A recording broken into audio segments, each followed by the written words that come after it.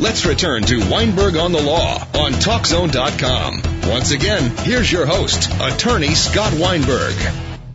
We're going to welcome to the show one of the top disability attorneys in town, Terry Berlin.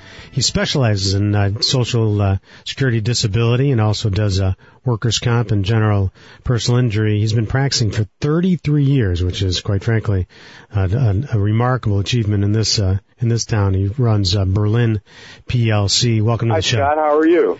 I'm doing fine. Terry, I'm a criminal lawyer. We get calls all the time, and I just never know what is the situation when you get a client who says that they applied for Social Security, but either they didn't hear anything or they did hear something and they got denied. What's the first thing they're supposed to do?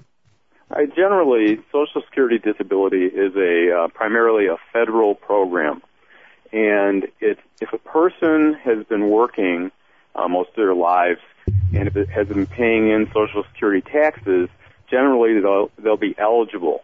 But the test that has to be presented or met actually in order to win benefits from a judge, because there is a informal hearing before a judge, is a person has to have a disease, an injury, or a condition which is in combination going to prevent him or her from doing any type of work at all for 12 months in a row. Now, that a lot of people think that means that you have to, if you have an injury or you have a disease you're diagnosed with, that you have to wait 12 months before you apply for Social Security. That's not true. It's just if the condition or diseases or problems are expected to last 12 months or longer or result in death, a person could get Social Security disability. Is that comparable with workers' comp, where they are sent to a doctor that's going to basically analyze them and see whether or not they can go back to work in the same kind of situation? Well, given the economy that we all know about, especially in Michigan, it's terrible. That's what it is. Not having medical insurance. Social Security, unfortunately, puts pretty much the burden on the person trying to prove that they're disabled in terms of providing enough medical information to prove that they are, in fact, disabled. Now, in certain cases, Social Security Administration will send a person who's applying for benefits to one of their Social Security doctors for an examination and evaluation. Doesn't happen every time, and in fact, it's kind of the exception to the rule. So generally, that's where the attorney comes in too, because we have to obtain the medical evidence that we know that we're going to need in order to meet the standard for our client to win the case.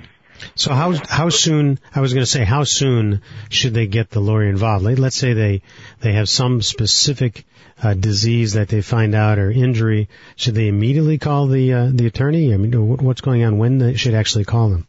A lot of attorneys tell people apply for Social Security and then call them after they've been turned down by Social Security. I have never done it that way. I've always found that it makes more sense, and hopefully it's been more successful in having the client call me to discuss their condition, most of the time even before they apply for Social Security disability or SSI, which I can get into also.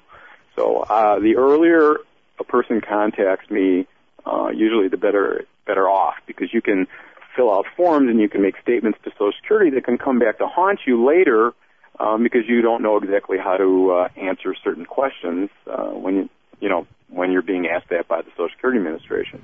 We're talking to Terry Berlin, one of the specialists in Social Security disability law in the state. Terry, what happens when you have a psychological injury? Is that covered, like, let's say, depression or something that they're being treated for with a psychiatrist? Psychological injuries are very, very prominent and are definitely conditions that judges can find a person to be disabled, with mental conditions. A lot of people start out with physical injuries or diseases which lead to depression and lead to problems because of chronic pain or because of the change in their lifestyle. So all of a sudden they have physical problems and emotional or mental problems.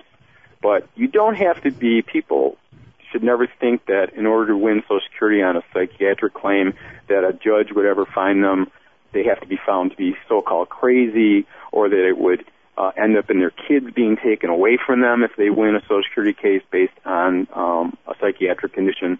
That is absolutely not true. So have you had it where the DHS or some governmental agency has come in and said, well, since you applied for this, we're going to be trying to take your kids away? You're saying basically that's an unfounded fear? That is an unfounded fear. Now, you may run into situations where if, a person's on Medicaid and receiving medical insurance, they often tell them they have to look for work, and in Social Security you're applying because you say you're disabled and unable to do any work, so it's inconsistent. But there's ways to deal with that. I mean, you have to live. If you need the money from Medicaid and you have to work part-time in order to keep those benefits coming in and money coming in, there are still ways to deal with Social Security. Also, people apply for unemployment and then they apply for Social Security, and that's a problem too, because unemployment says I'm ready, willing, and able to work in order to get those benefits. But Social Security, you're saying I'm totally disabled, can't do any work. So there's an inconsistency there too. That's why I like to have people call me early on before they do things like apply or obtain Social Security disability. And there's also an interaction between that and workers' compensation cases. So let's switch to workers' comp for a second. How does that work? Let's say that you are injured at work, and now you have a injury. Let's even say it's a psychological injury. Are you able to collect on a workers' comp under that, or is it something that you have to apply for Social Security disability? Well, workers' compensation is, I started out by saying that Social Security disability is primarily a federal program. Workers' compensation is a state of Michigan program. It is a totally different system. Obviously, it's a totally different test.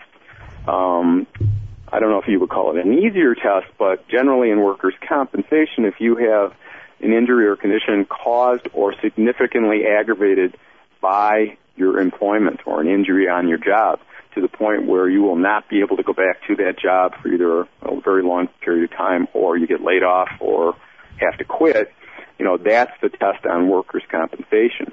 Social Security, again, disability is you've got to be totally disabled from even the simplest type of job, like being a greeter at Myers, being a security monitor on a full-time basis, and that's in theory. If in theory Social Security, a judge finds that you could do any kind of full-time work, you may not win.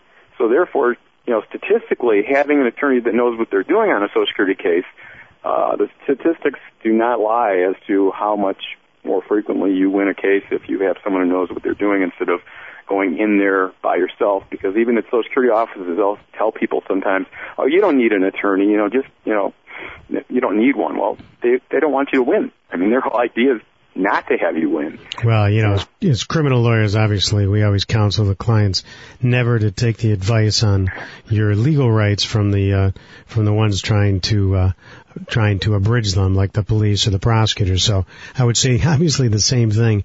If you have any issues regarding injury at work or you're thinking about any kind of Social Security disability, clearly you want to call one of the top attorneys, and I would obviously recommend calling Terry Berlin. Terry, thanks for coming on the show, and we'll hopefully be able to get back to you. Congratulations on your show. I think it's a great service.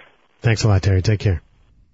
What is it about people, Ben, that they sit there and everybody loves to knock lawyers? Why is that? Everybody loves to knock lawyers unless it's their own, and of course they need that lawyer to protect them on whatever the law, whether people are abridging their rights or they don't know their rights.